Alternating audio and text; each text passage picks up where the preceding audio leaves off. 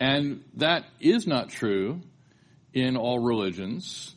It's actually a kind of a shocking familiarity that we would refer to God as Father, that we would be taught, not just by Jesus, but especially by Jesus, to come into the presence of God as Father. In fact, the concept of Father is part of the definition of the nature of God. He is eternally the Father to the Son.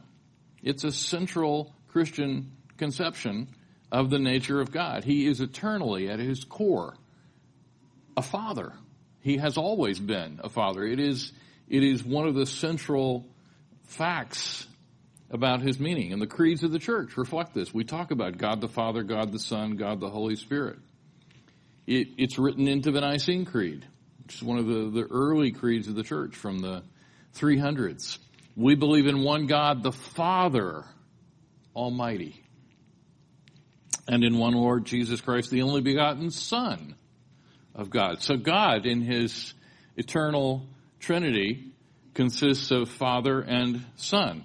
And the Son is of one substance with the Father. God is eternally and essentially Father to the Son, to the one Lord Jesus Christ, the only begotten Son.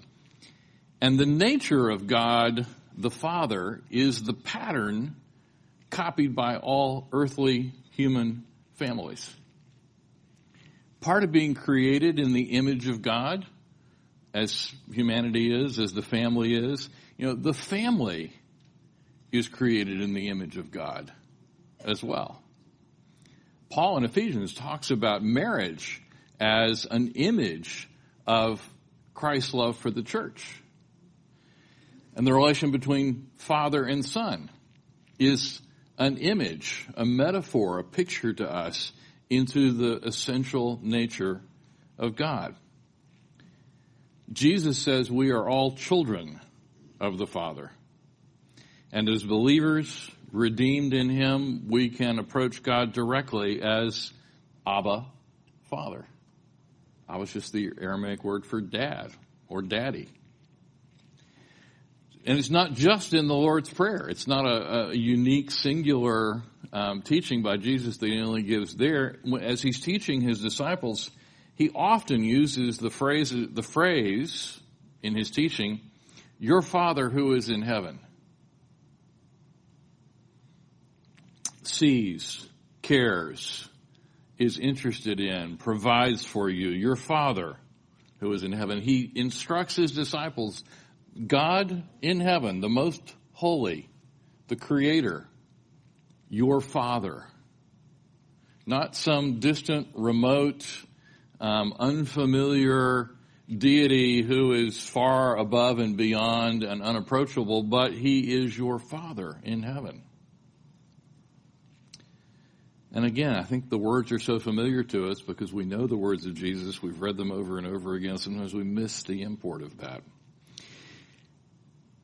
Jesus is not unique in that teaching, by the way. This is not a new teaching that Jesus brings to his disciples. He is reaffirming a long tradition in the Old Testament that described God in the same way. I was actually kind of a little disappointed this week in looking over this concept and Googling through things to discover that one of the teachers I really admire and have a great deal of respect for, R.C. Sproul, has a little essay at one point where he talks about Jesus being the first one to announce that God is Father and to refer to God as Father, and I'm going, I think R.C. actually got that a little wrong. Because if you look here, here's a couple of Old Testament verses. Jesus is not the first to announce that God is our Father. The Scriptures proclaim it in both the Old and the New Testament. Deuteronomy 32:6. Do you thus requite the Lord, O foolish people and unwise? This is Moses giving his final teaching to the nation of Israel as they're about to enter into the promised land, and he's not going with them. So this is his last opportunity to instruct them. We're 24 weeks into a 32-week study of Deuteronomy in the Saturday morning men's Bible study that I only moderate. I've given up trying to teach those people. I moderate and I ramble and I go on rabbit trails and I say whatever pops into my head. And actually I learn. If you haven't come, if you have a Saturday morning free, please come join us. And by the way, the men's retreat in Kentucky, that Saturday morning, we will be having the men's Bible study in Kentucky, and it's only an hour away. So if you can't come on Friday or stay Friday night, set your alarm for 1 hour earlier and drive up and join us Saturday morning in Kentucky for the Bible study. Anyway, so this is in Deuteronomy. We'll get there. Is not he thy father that hath bought thee? Hath he not made thee and established thee? This is Moses telling the people of Israel. Do you remember what happened 30 years ago before we wandered around? God bought you. He is your father. Isn't he your father? Don't you understand that? Don't you remember what he did? 1 Chronicles. Wherefore David blessed the Lord before all the congregation. David said, Blessed be thou, Lord God of Israel, our Father, forever and ever. Next slide. I got a bunch of these. R.C. Sproul was really wrong. But now, O Lord, this is Isaiah 64:8. But now, O Lord, thou art our Father. We are the clay, and thou art potter, and we all are the work of thy hand. Jeremiah 3:19. Oh, sorry. I got them in a different order here. Oh, sorry. No, I'm just reading wrong. Doubtless thou art our father, though Abraham be ignorant of us, and Israel acknowledges not. Thou, O Lord, art our Father, our Redeemer. Thy name is from everlasting. Next slide. Now I get to Jeremiah. 2 verses from Jeremiah, the beginning and the end of the book. But I said, how shall I put thee among the children and give thee a pleasant land, a goodly heritage of the host of nations? And I said, thou shalt call me my Father, and shalt not turn away from me. And at the very end of that book, they shall come with weeping, and with supplications will I lead them. I will cause them to walk by the rivers of waters in a straight way, wherein they shall not stumble. For I am a father to Israel, and Ephraim is my firstborn.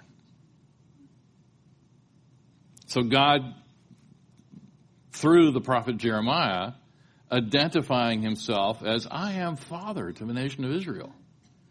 I'm not just their Lord. I'm not just their lawgiver. I'm not just the creator of the cosmos to whom they owe worship and respect. I am their father. Next slide. Malachi. A son honoreth his father, and a servant his master. If then I be a father, where is my honor? It's God kind of not so gently rebuking Israel, saying, I'm your father, why don't you honor me? There is a commandment that has something to say about that. If I be a master, where is my fear, saith the Lord of hosts unto you, O priests that despise my name? And you say, wherein have we despised thy name? Malachi is rebuking them for losing sight of their relationship to God and not honoring him. And again, next chapter, have we not all one Father? Hath not one God created us? Why do we deal treacherously every man against his brother by profaning the covenant of our fathers? Malachi is worth reading sometime. Next slide. Proverbs and Psalms.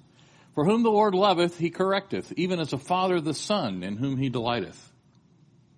Our relationship to God is as father and son. Psalm 103, like as a father pitieth his children, so the Lord pitieth them that fear him. And just to beat the horse a little more, it's not dead, it's still quivering. Next slide. There are a bunch of verses that talk about us as sons and children of God in Exodus, and this one struck me. In fact, I was a little surprised and chagrined. I read this verse from Exodus a couple of days ago, and I'm going, I don't remember this verse. I don't think I've ever seen this verse or understood it. And I teach Exodus to ninth graders every year. Exodus 4:22-23. This is God basically throwing down the gauntlet to Pharaoh, saying that, telling Moses what he wants Moses to tell Pharaoh. Thou shalt say unto Pharaoh, thus saith the Lord, Israel is my son, even my firstborn. And I say unto thee, let my son go, that he may serve me. And if thou refuse to let him go, behold, I will slay thy son, even thy firstborn. How have I never seen that before? You know, the slaying of the firstborn as the 10th plague is the terrible, awesome, tragic point of deliverance of the nation of Israel. It's the thing that finally convinces Pharaoh to let the Hebrew slaves go. And I'm going, you know, it just seems awfully harsh. It seems brutal. It seems it's a terrible, terrible calamity that falls upon Egypt with the slaying of the firstborn. And I'd never seen this verse as an explanation that connects that. God is saying, Israel is my firstborn. Let them go. If you don't let them go, I will slay your firstborn.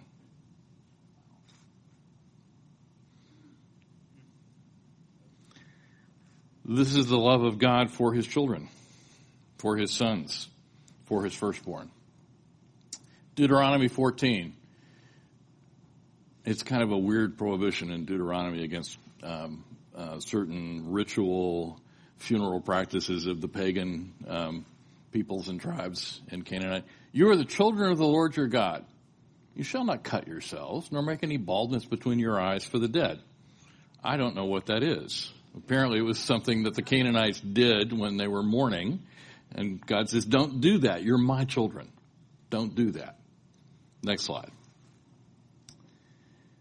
Psalms and Isaiah again. I have said you are gods, and all of you are children of the Most High. Isaiah, hear, O heavens, and give ear, O earth, for the Lord has spoken. I have nourished and brought up children, and they have rebelled against me. So the depth of God's feeling about the behavior of Israel is not just because they're disobeying him, but they are his children, whom he created and raised, whom he bought and redeemed out of slavery, and they have rebelled against him. Those of you who are fathers or parents and have children and know when your children are going through a period of rebellion, which many of them do, it's painful. There's a sense of betrayal when your children are in rebellion. Okay, I think I got one more. Yes, Hosea. Yet the number of the children of Israel shall be as the sand of the sea, which cannot be measured nor numbered. That was the promise to Abraham. And it shall come to pass that in the place where it was said unto them, you are not my people, there it shall be said unto them, not only are you my people, you are the sons of the living God. And then Hosea picks up and copies and calls back that verse from Exodus chapter 4. When Israel was a child, then I loved him and called my son out of Egypt. Fatherhood is central to who God is.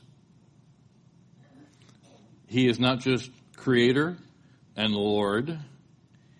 It is more intimate than that. It is more connected to that. He is father to his people. And I think we can understand all that. It strikes a rich chord in all of us because all of us have fathers. Everybody has a mother and a father. And so we all have some experience in our own lives of what a father is. We have our own fathers from our childhood, most of us. We have family experience. We can observe other families and see how fathers behave toward their children. We get a picture from that, from life, of what is a father. What kinds of things does a father do? How does a father feel? How does a father behave? And then, like it or not, and most times these days I don't like it, our culture in entertainment in any other way, is fascinated with fathers. Think about the depictions of families and fathers in the entertainment realm, in books, and on TV, and movies, even in the lyrics of our music. Fathers come up quite a lot. They're a central idea. So emotionally, what the word father means to each one of us, rooted in our own childhood experience of our own father, is something pretty deep, pretty profound. And as I am a father, that's a pretty sobering thought. It's actually kind of a scary thought, is that a child's conception of what is a father comes from their experience. I've been a father now for almost 40 years. It'll be 40 years next June. My oldest will turn 40. Each time that I have held a newborn child of my own, or an adopted child of my own who has been placed in my care, I am overwhelmed with emotion. I feel a sense of awe and wonder and joy and bewilderment and complete inadequacy. Each of those experiences has been overwhelming and very emotional. Cindy says, I have a look about me. That's very distinctive when I'm holding a newborn. And I experience it again now with grandchildren, although it's not the same. There was something about being a father. So here I am, 40 years into fatherhood. My youngest children, my youngest two, each turned 21 this year. So they're adults. All of my children are now adults. And I have to confess, I don't know if I've done it well. I don't know if I've succeeded. There are times when I'm intensely proud of them and awed by them. But of course, I'm not done being a father just because they're all adults. My role has changed, not ended, as my children have become adults. Your relationship is different. I can no longer issue commands and directives. Actually, that stopped before they were 21. But I can sort of only offer advice. And as they've turned 21, I try to stop doing that unless I'm asked directly, what do you think? That's a useful discipline for fathers to learn, how to navigate that transition. Stop telling them what to do.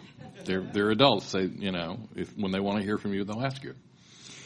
And for those of you who are younger than me, and that would be most of you, if your father's still alive, do me a favor. Ask his advice from time to time. You don't have to take it, but he'll be terrifically honored if you simply ask and listen. It may not change your mind about anything, and you're certainly not going to change his. But fathers are honored if you ask them what they think, if you ask them for advice. They're honored if you listen to what they have to say. That's maybe a clue about our relationship with God. God really wants us to ask his advice. We typically want to give God advice. I know God is sovereign, but I have a couple of suggestions about ways I think things could be going a little better. If you were to tweak this, and anyway. Offering advice to God will typically just make him laugh. Ask advice. He might surprise you. Your father might have advice that he would like to give you and has wanted to give you for a while, but he's been respectful. He wants to be respectful of your independence and is waiting for you to ask. And if you ask and listen, you might hear some wisdom. Where was I? Oh, fatherhood. Yes, in the Bible. Enough anecdotes. Fatherhood in our culture is the other thing I wanted to talk about this morning. I've kind of walked through the Old Testament and New Testament concept and how central it is to who God is. It is something of an oft-repeated observation now, no longer original to anyone, that the family is not faring well at the moment. Husbands and wives, parents and children, we've got a bit of a crisis going on.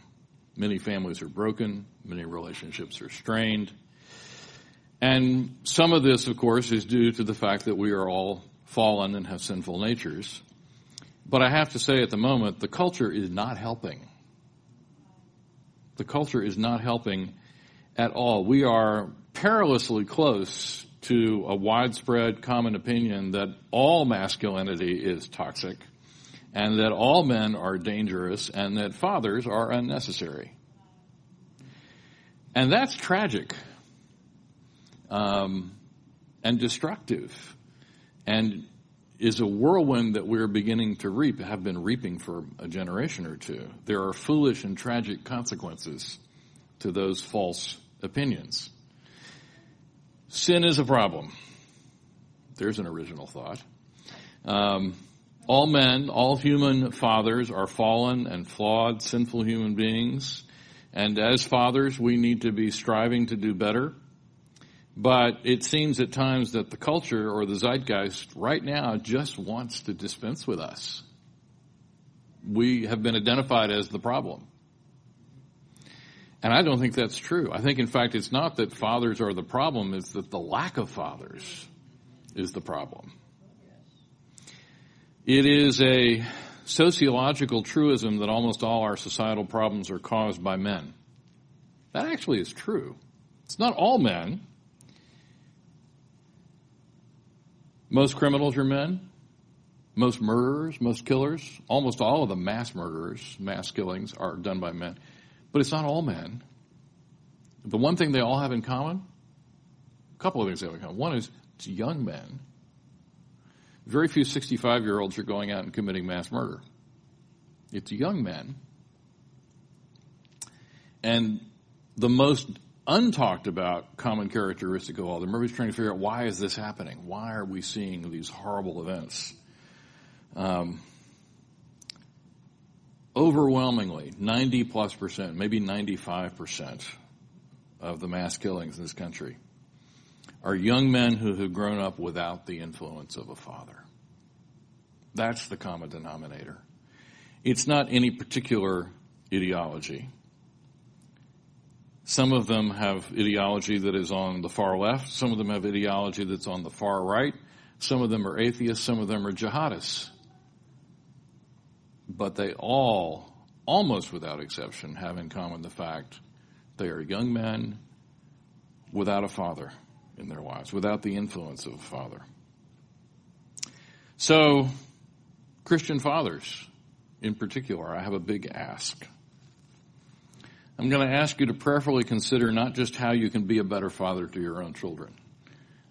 I've talked to almost all the fathers in our fellowship here, and I know it is your intense desire to be a good father to your children. But I'm asking you to consider how you could be a father figure to the fatherless. That is a huge crying need around us. There are practical and biblical reasons to consider this. Probably the most motivating injunction ought to be the Bible's definition of true religion from James. Religion that our Father accepts as pure and faultless is this: to look after the fatherless and widows in their distress, and to keep oneself from being polluted by the world. True religion is to care for the fatherless. So it's a bigger ask than just being a good father. It's, if you want to be a true follower of the Lord Jesus Christ, if you want to be a true son of your Father in heaven, if you want to practice true religion, consider how you can care for the fatherless. And the Greek really does mean go and look for, go and ponder, go and consider, go and visit with an eye toward what can I do to serve and care for these people. Final footnote about all of this. I was led to speculate about all this because of the confusion and noise in the culture about what's causing these evil, wicked, senseless acts of violence and mass murder that have been dominating the airwaves. We see them too often. And that common denominator is fatherless. Almost all of them are lacking a father in their lives. almost all of them lack hope in any future for themselves. If you commit that evil, wicked public act, you are surrendering your future. And it's not that they don't know that. They do know that. They do know that this is the end. This is the last thing I will do. I'm doing it because I have no future.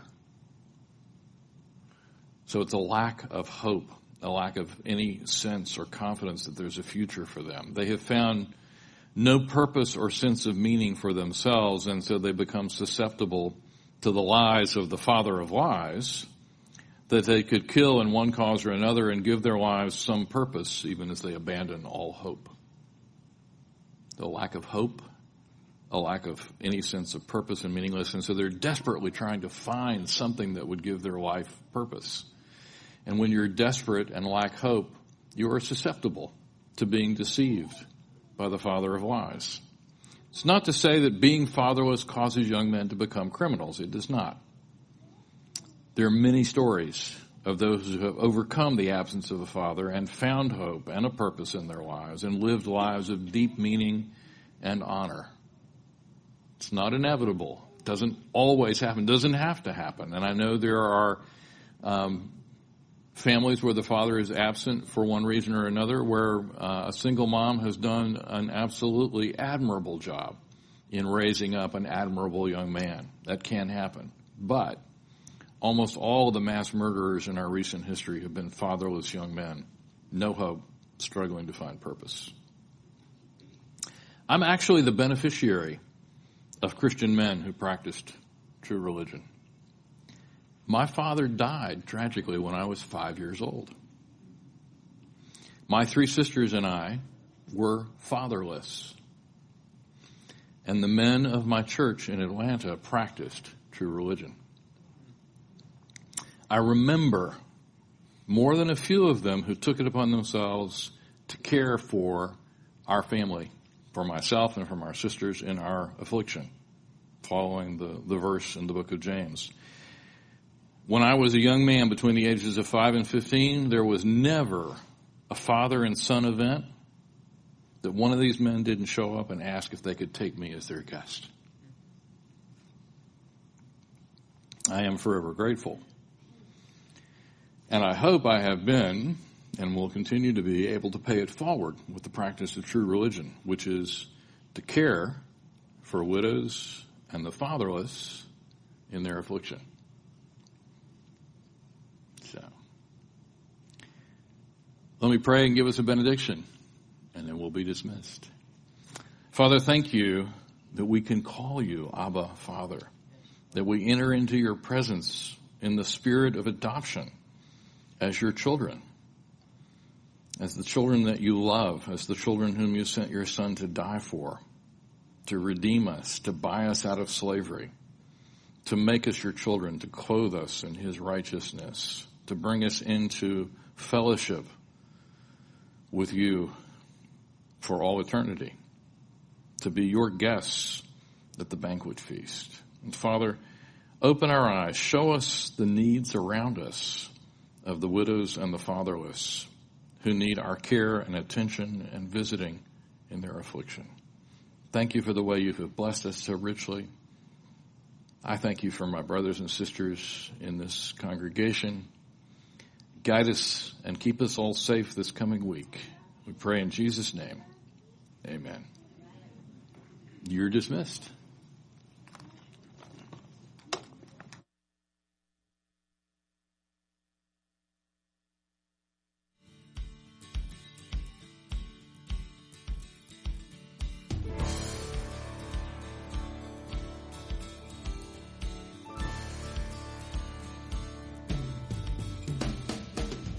Separate us from the love of Jesus.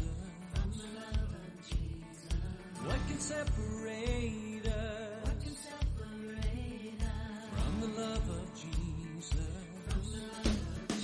Not height, not depth, not life, not death.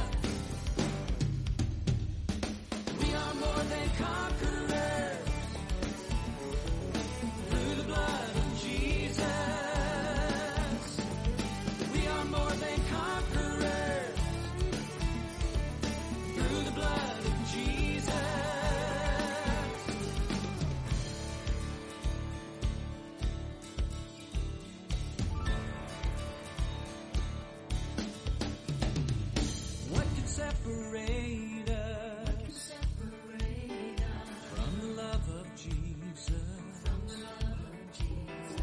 What can separate us from the love of Jesus? Not the past, not pain, not sin, not shame. We are more than conquerors through the blood of Jesus. We are more than conquerors through the blood of Jesus.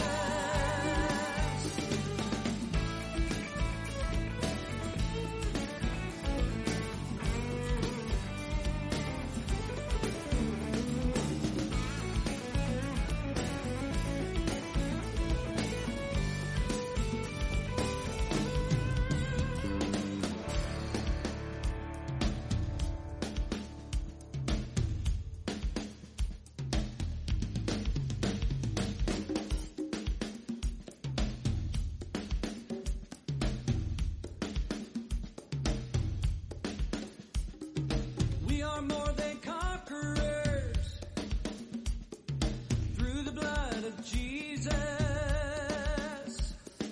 We are more than conquerors through the blood of Jesus.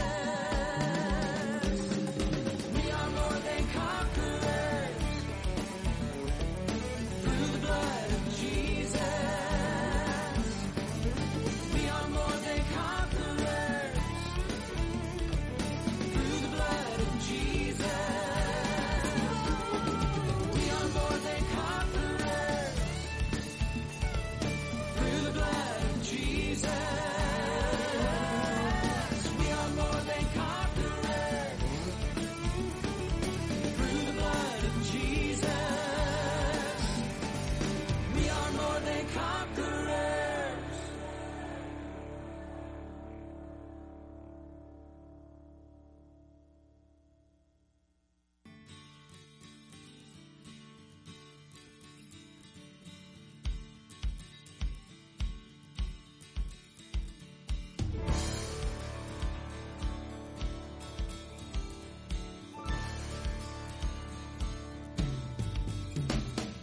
What can separate us from the love of Jesus? What can separate us from the love of Jesus? Not height, not depth, not life, not death. We are more than conquerors through the blood of Jesus. We are more than conquerors through the blood of Jesus.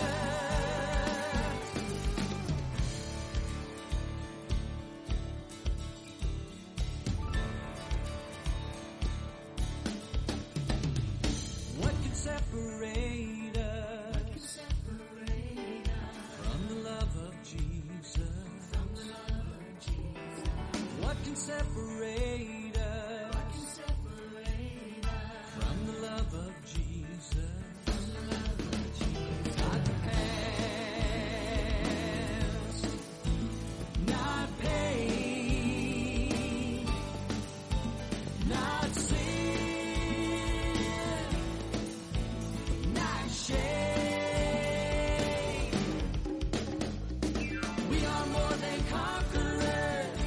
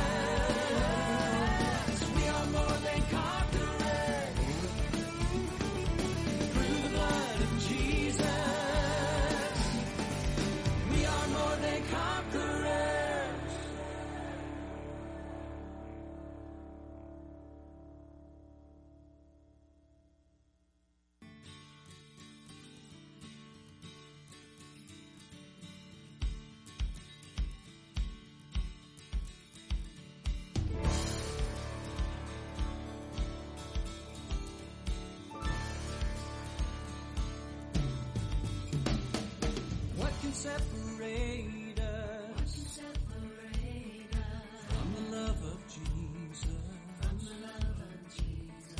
What can separate us from the love of Jesus? Not height, not depth, not life, not death. We are more than conquerors through the blood of Jesus. We are more than conquerors through the blood of Jesus.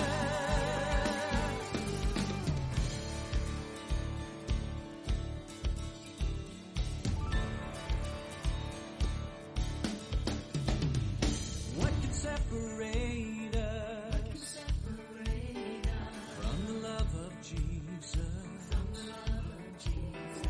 What can separate